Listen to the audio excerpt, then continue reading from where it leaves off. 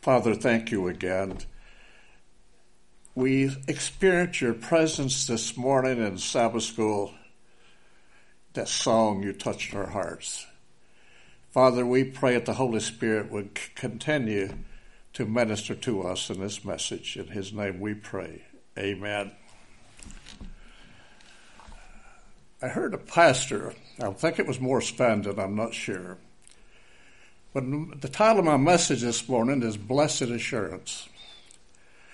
And he was speaking, and he said, have you ever been in a meeting where someone asked you, if Jesus would come tonight, would you be ready? And he said, I don't like that type of ministry. He said, because you know who they're going to be looking at. And he says they have the nerve to ask you then to raise your hand. And you know the first one that they're going to look at is going to be the minister and probably the first elder. And they're going to look at you to see how fast you raise your hand. And he said that I had a bad time last week. I blew it yesterday. Today I had car rage, road rage, and I remembered how my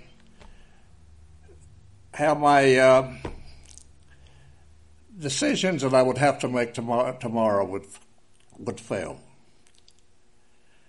And I remembered being a little unhappy with these questions. Can a person have a little privacy in his Christian religion? And every time it happened, I was repulsed by that kind of reproach. Until one day I began to ask myself, why do I not like that kind of approach? And I had to admit, because my hand didn't go up as fast as I thought that they thought it should. And why didn't my hand go up so fast? Was because I thought what a miserable time I'd had last week.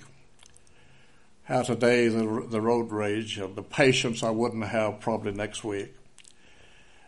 And I realized something else, that my hope of eternal life was based on my behavior. And I believe that is, and I agree with you 100%, I believe that is what is so much wrong with our church today, the uncertainty that God's people have. If my behavior is my focus, and that is the basis of my theology, then I am going to be afraid until Jesus comes, because if my salvation is not based on behavior, I'm going to be afraid. And this is sad, but I believe that this is true why we see so many empty pews here in our church today. Well, there are some people that think that it is a little bit sinful to be certain that you are saved. And I think they get it from the once saved, always saved warning. You know, I like Dr. Charles Stanley. I think he preaches some of the best sermons I've heard on relationships and family life. And I can't tell a lot of difference, to be honest with you, because statistics have been taken by Billy Graham's team, by our church. Most of the churches have taken statistics on this. And they believe it's only about 25% of Christians, of professed Christians, that have really been born again. That's scary when you think about it. Our prophet had the same thing to say. She come up with about the same figure. But the Apostle Paul and the writers that I read tells me that we are supposed to be certain today. Dr. Stanley, he teaches that if you have never been, he goes along with these statistics. It's only about 25%. They've all come up with the same results. The statistics have been taken. And he says that they've never been born again. If they had, they couldn't have done these things. If Jesus had been born again and Jesus was living in their heart. Well, we believe they have been born again, and they, through discouragement, for some reason or the other, they have left the message. It is true that I believe that we can turn away and leave even after 20 years. Matthew 24 tells us that iniquity will abound and many will leave the message. Matthew 24 tells us also that he that endures to the end shall be saved. So evidently enduring has something to do with it. But am I certain today? Am I certain today? I better be. I better be. Someone was passing St. Francis of Assisi's place one day, and he was out hoeing his garden, and someone asked him, Francis, what would you do? What would you do if you knew that Jesus was coming tonight? He said, I would finish hoeing my garden. I remember I mentioned that on a Wednesday night with one lady here. She said, well, I sure wouldn't be hoeing my garden. I hate that she said that, because she's saying that she wasn't ready. Someone asked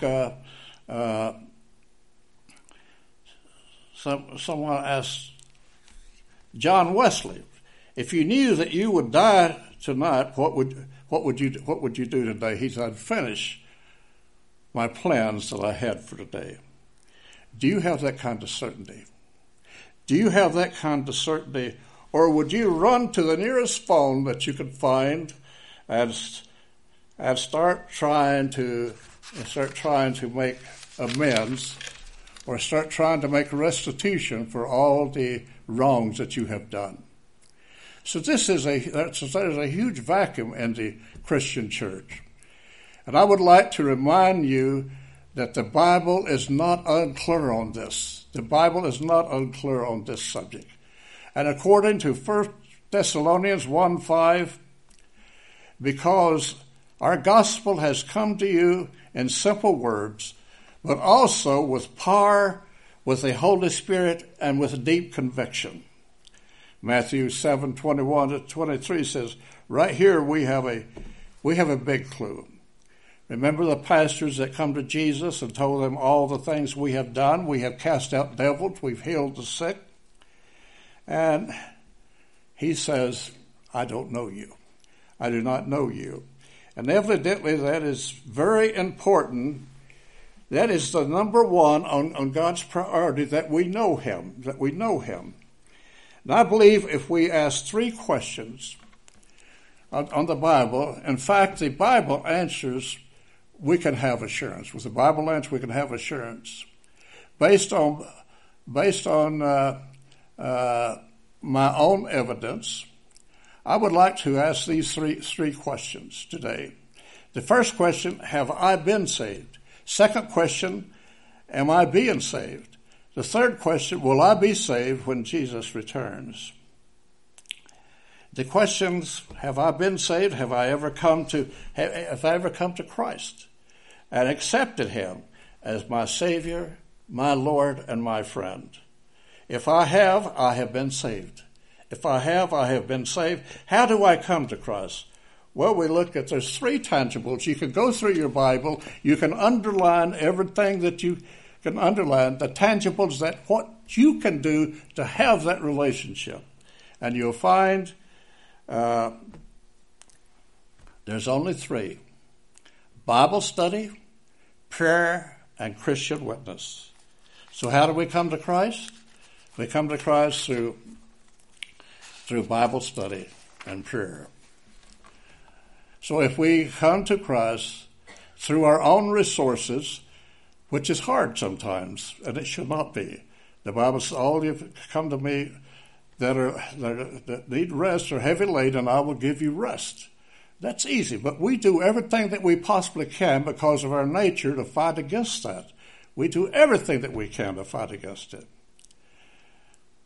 Sometimes that can be very hard for some people that do not realize the truth.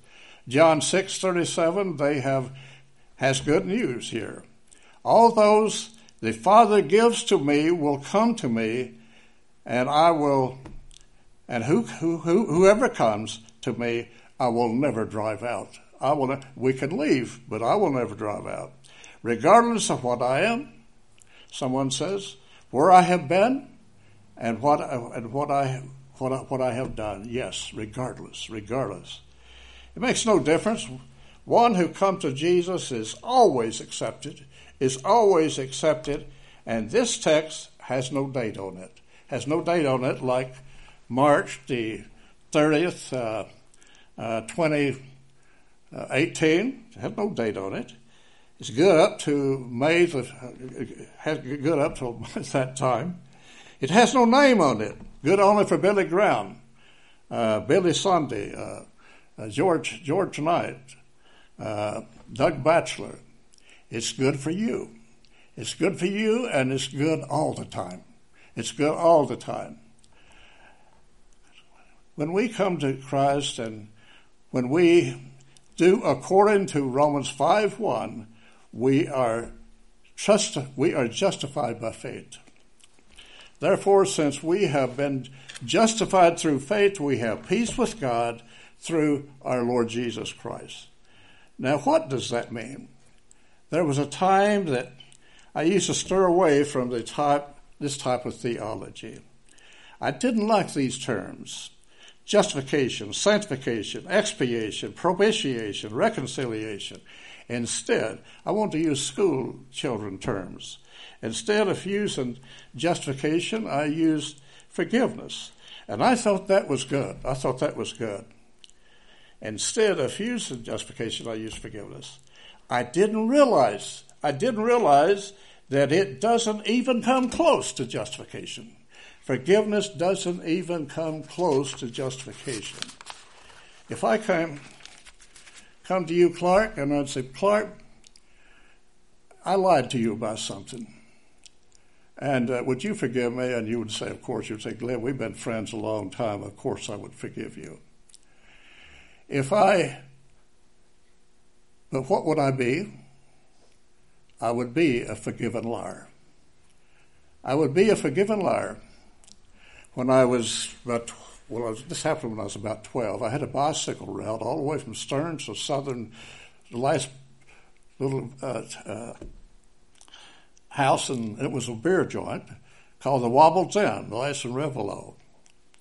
And I delivered papers all the way from there, all the way through Stearns. And this was all, there was no 1651 then. This is all 27 through here, all the way from 1651 didn't exist. And so I went out one morning and my bike was gone. That's what I delivered my papers with.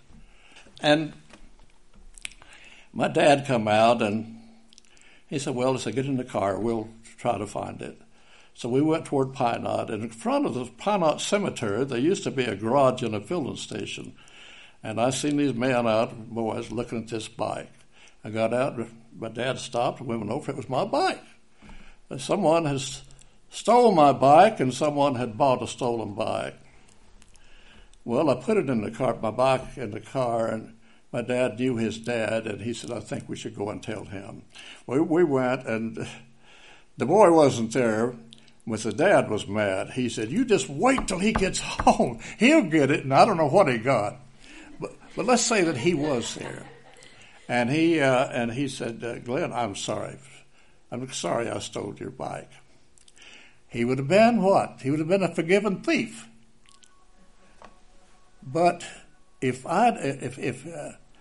when I lied to you, Clark, if I'd have went to Jesus and I said, Jesus, I'm sorry, but I lied to this man, and I'm very sorry about that. He not only forgives me, he justifies me.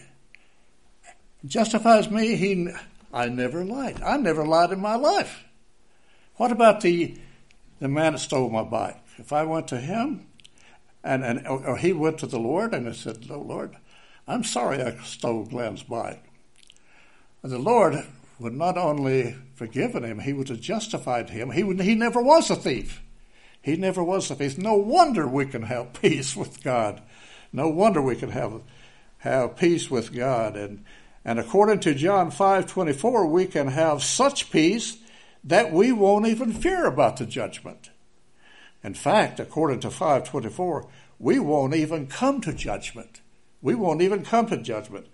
At camp meeting, a conference president spoke, and he said, "I'm not a theologian," but he said, "It seems to me that the way it works is to go to God and say, 'God, I really blew it. Please forgive me, God.' Not only does he forgive me, he justifies me. And then maybe a week later I failed, made a mistake or something. I went back to God. And I said, 'God, I'm so sorry. I did it again.' He said, 'You did what again? How can you do something again when you've never done it before?' And I like that. I said, wow, that's good. And so did another pastor. And he said, the other pastor, he said he took it with him to an old-fashioned camp meeting. And he said, I was speaking at that camp meeting, and I told this story. I liked it, and I told it. And he said, I didn't realize there were so many good people in the audience. He said, and I never realized that good people could be so bad. He said that they came to the platform after the service, and they let me have it. They shouted at me. They let me have it. You don't have any business, they said, talking about that kind of forgiveness. Young people will start to play loose and free with God's grace, and they will end up with cheap grace.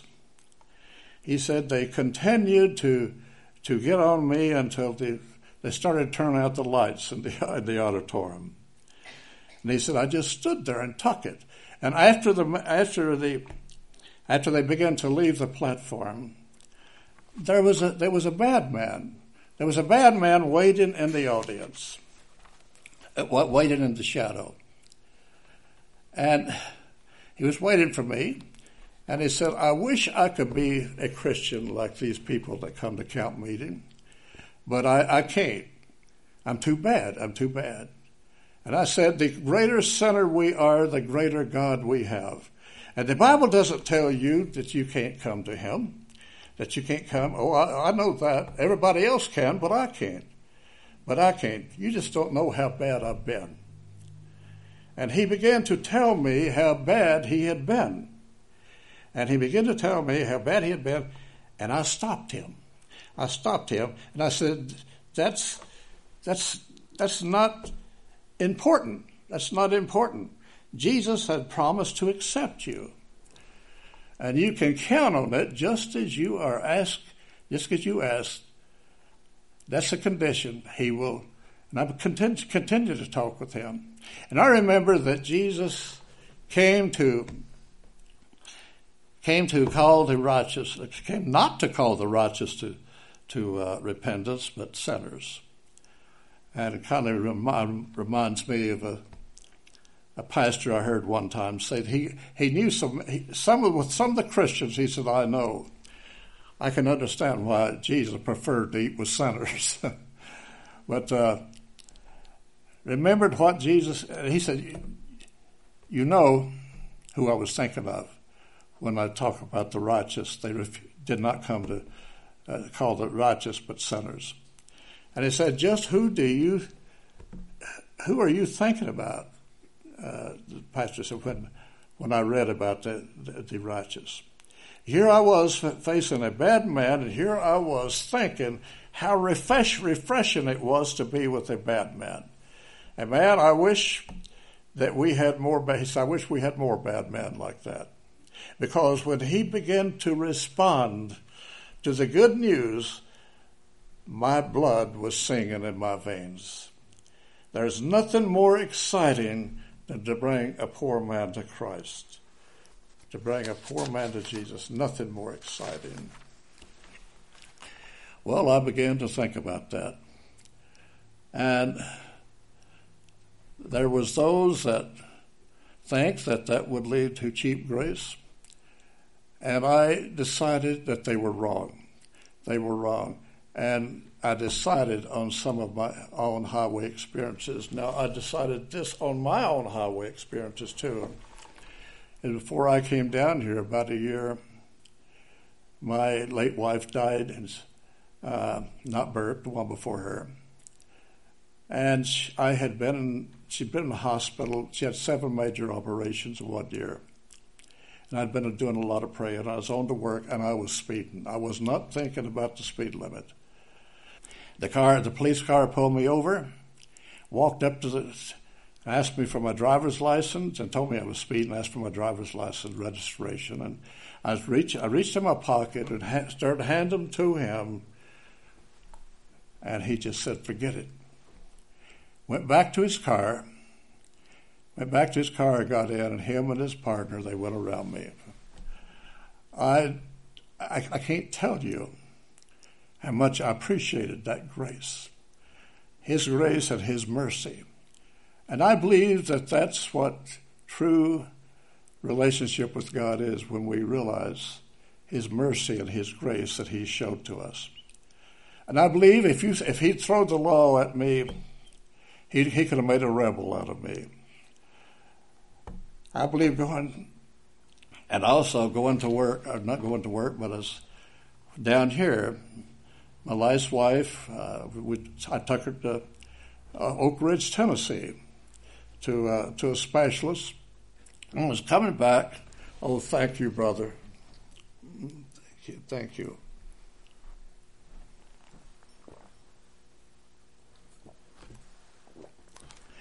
I was coming back on 75. I'd always heard Kentucky cars should be very careful of Tennessee State Police. I found that wasn't true. I went off 75 on 63 to come over to Oneida and back up here, and I still driving the speed limit, 70. I told him where I'd been.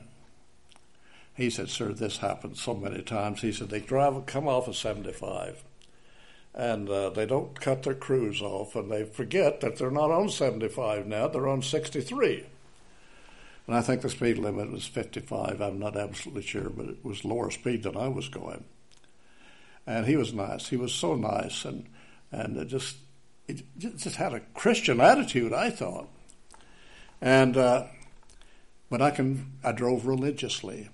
I drove religiously the speed limit on into Oneida and back home. But somebody tells you that grace, mercy, doesn't count in the Christian life, yes. That's how I come to know the Lord Jesus. And when I realized how much he loved me, even before I was ever a Christian. Now, when I was a rebel, he loved me just as much then as he does today. And that broke my heart, because I remembered the way I had lived. And those that say that God's mercy will not make one obedient does not understand God's mercy. Does not understand God's mercy. But if we really understand God's mercy, we would know that if we really understood it, we would want to obey him. We would, especially when we realize what he's done for us, because we appreciate his mercy. And I believe that's the way it works. Can I answer the question, have I been saved? And have you ever accepted Jesus as your Lord and your Savior and your friend? Then you have been saved. But that isn't all. That is only the beginning. That is only the beginning. The second question, am I being saved? Am I being saved? And that question, and the question goes with that, am I staying with Jesus? Am I staying with Jesus? Jesus, there is something equally as important as coming to Jesus, and that is staying with Christ. We believe once married, always married.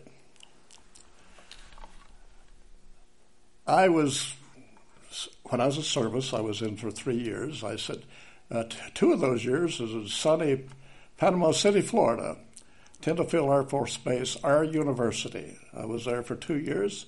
Then the third year, I was in Indianapolis, Indiana. It's 10th Air Force headquarters. And I started going with a girl there. We fell in love, and when I was discharged, we got married. And talking to her after the marriage, and we hadn't discussed where we was going to live or anything, hardly. We was very immature, I'd say. And she said, well, I can't leave Indianapolis. I've always lived here. And I said, I can't live here. We wished each other a happy life, and she went home with her parents, and I would come to Kentucky to spend some time with mine. About 10 years later, one of the men I was working with said, Glenn, I hear that you're married, and I've never seen your wife. Well, I said, I haven't seen her either since the wedding. And he said, what do you do? Do you call her? And I said, no. He said, do you write each other? I said, no. He said, well, how can you say you're married? I said, I have a wedding certificate. I remember what the pastor said. He said, do you? And we both said we do, and he said, you are. And I said, I have the wedding certificate. What else do I need? If you've got a wedding certificate, you're married. And he looked at me like I was maybe odd. By the way, this is a parable. I hope you don't think I'm that stupid.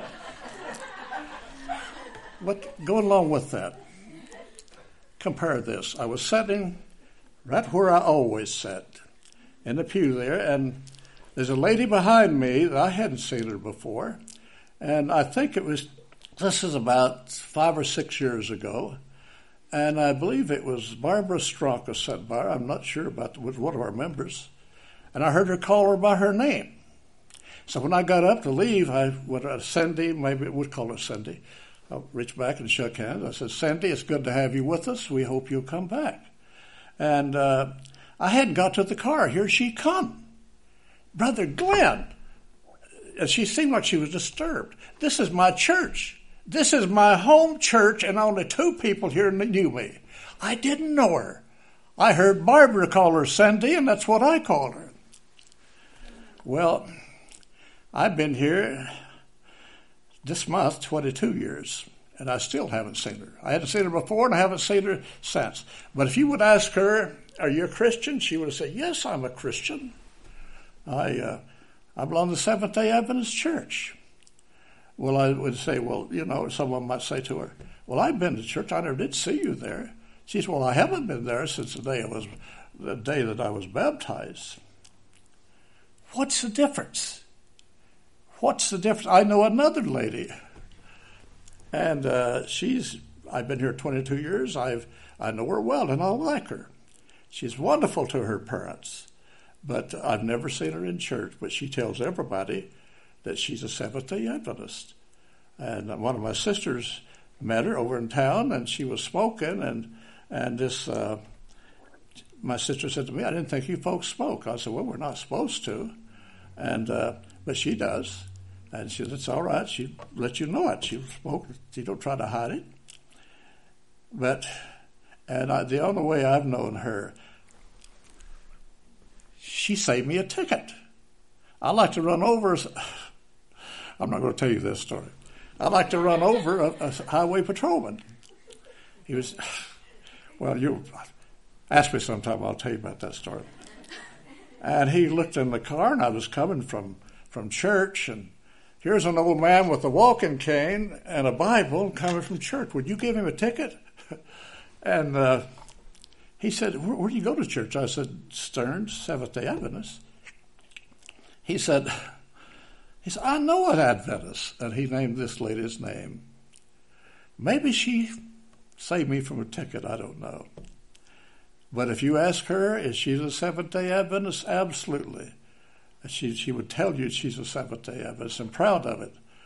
And someone might say to her, well, I've never seen you in church. I haven't been in church since the day I was baptized, but I have my baptismal certificate. I have my baptismal certificate. Can you see any difference? Can you see any difference? There, I believe, once married, always married, as long as you stay married, as long as you have that relationship. I think that's true with a church membership. And that is based on, that relationship is based on a relationship, an ongoing personal relationship.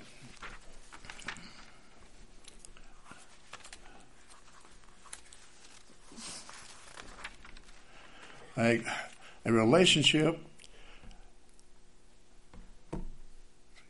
with each other. I never spent any time away from my wife. We loved each other, and the only weekend I ever spent away from her, we was going to the World's Fair in Knoxville, Tennessee. And my family was going, and we'd already made. We'd make an appointment to meet with them. She'd stay with her mother and father. They were sick at the time, but I can't tell you how much I missed her. It wasn't that much fun. I didn't enjoy it that much because she wasn't with me.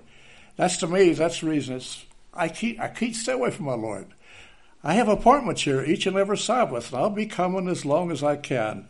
When Glenn is not sitting in that seat, you'll know that something is wrong, he is sick. But we laugh at that relationship that I described, the parable that I described. But what about the relationship with our Lord Jesus? If you are in one of those meetings tonight, if you have to go to a meeting tonight, and someone would ask the question, would you be ready if Jesus come tonight? Don't ask yourself how that you have been performing lately. Don't ask yourself that. Ask yourself, have I talked to him today? Have I talked to him today? Does he know my address? Can we join Billy Graham and say, I know that God is not dead. I talked to him today. That's the question. And don't go into a long discouragement on how my behavior has been. And you can hear people say, well, Glenn, you have just given us more things to do. What you have just done, you switched one type of rules for another. Instead of all the commandments and the rules, now we have to spend all this time in Bible study and prayer. You just switched one kind of rule for another. And they ask, what's the difference? What's the difference? I would like to remind you that there is a big difference. There is a big difference. If Jesus would come in here today and walk down the aisles and look to you in those friendly eyes, and he would say to you, would you make a deal with me?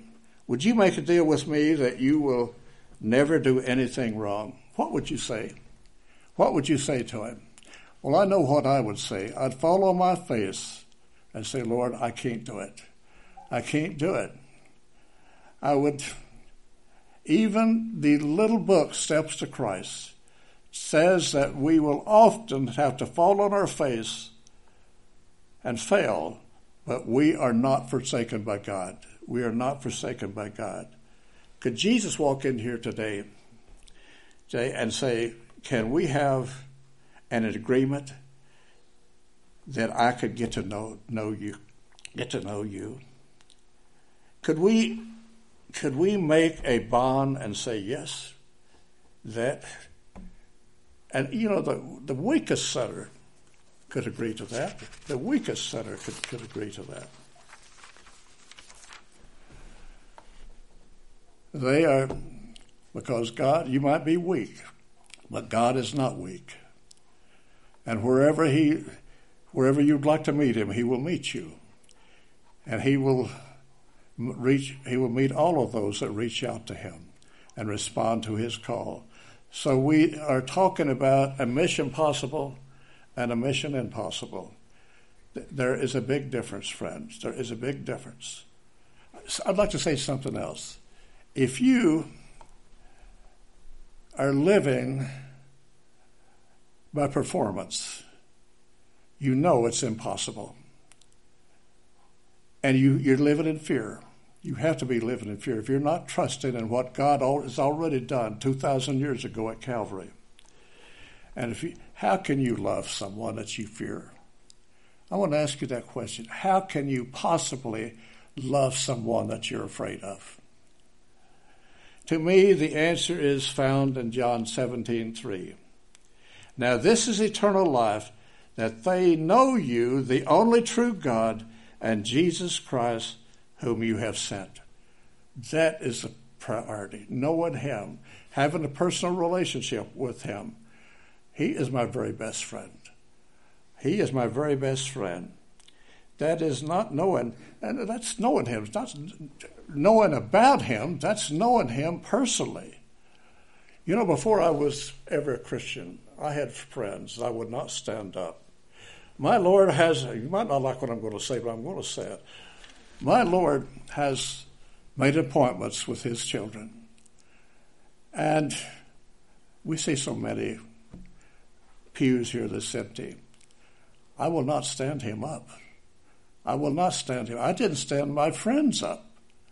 Now, there's times that we were sick. Jim and Murray just had a bad time of sickness. And God knows those times. And Florence, I think she'd be with us every week if she could. It's when you love someone, you can't stand them up. I can't. I cannot. After what he's done for me, he's gone to Calvary. And I tell you, sometimes I just weep, just thinking, how could anyone love me that much because of what I was? I will not stand my very best friend up, and there is a big difference in trying to keep the rules than in knowing Jesus as my personal Savior.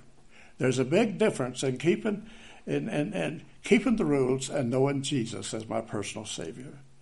When Jesus is your personal friend, you will have that blessed assurance.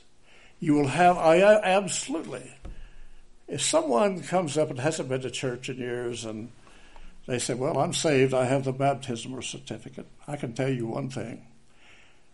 If you ask them, have they read the Bible today, if they are truthful with you, they'd say no. They would have to say no. Because if you stay in that Bible every day through prayer and relationship with him, talking to him as your very best friend, you couldn't stay away. You couldn't stay away because you would not stand up your very best friend. Let us pray. Father in heaven, help us to understand and know you as our best friend. Help us to understand your amazing grace and your love for us. Help us to understand, Father, that there's no one ever loved us like you do. And Father, you made it so clear to me. The Bible makes it clear. So Father, help us to get into the Bible. Help us to pray. And Father, if we get into the Bible and trust his word, we're going to fall in love with him. We will know him. He will become our very best friend. And we'll always have that blessed assurance. Amen.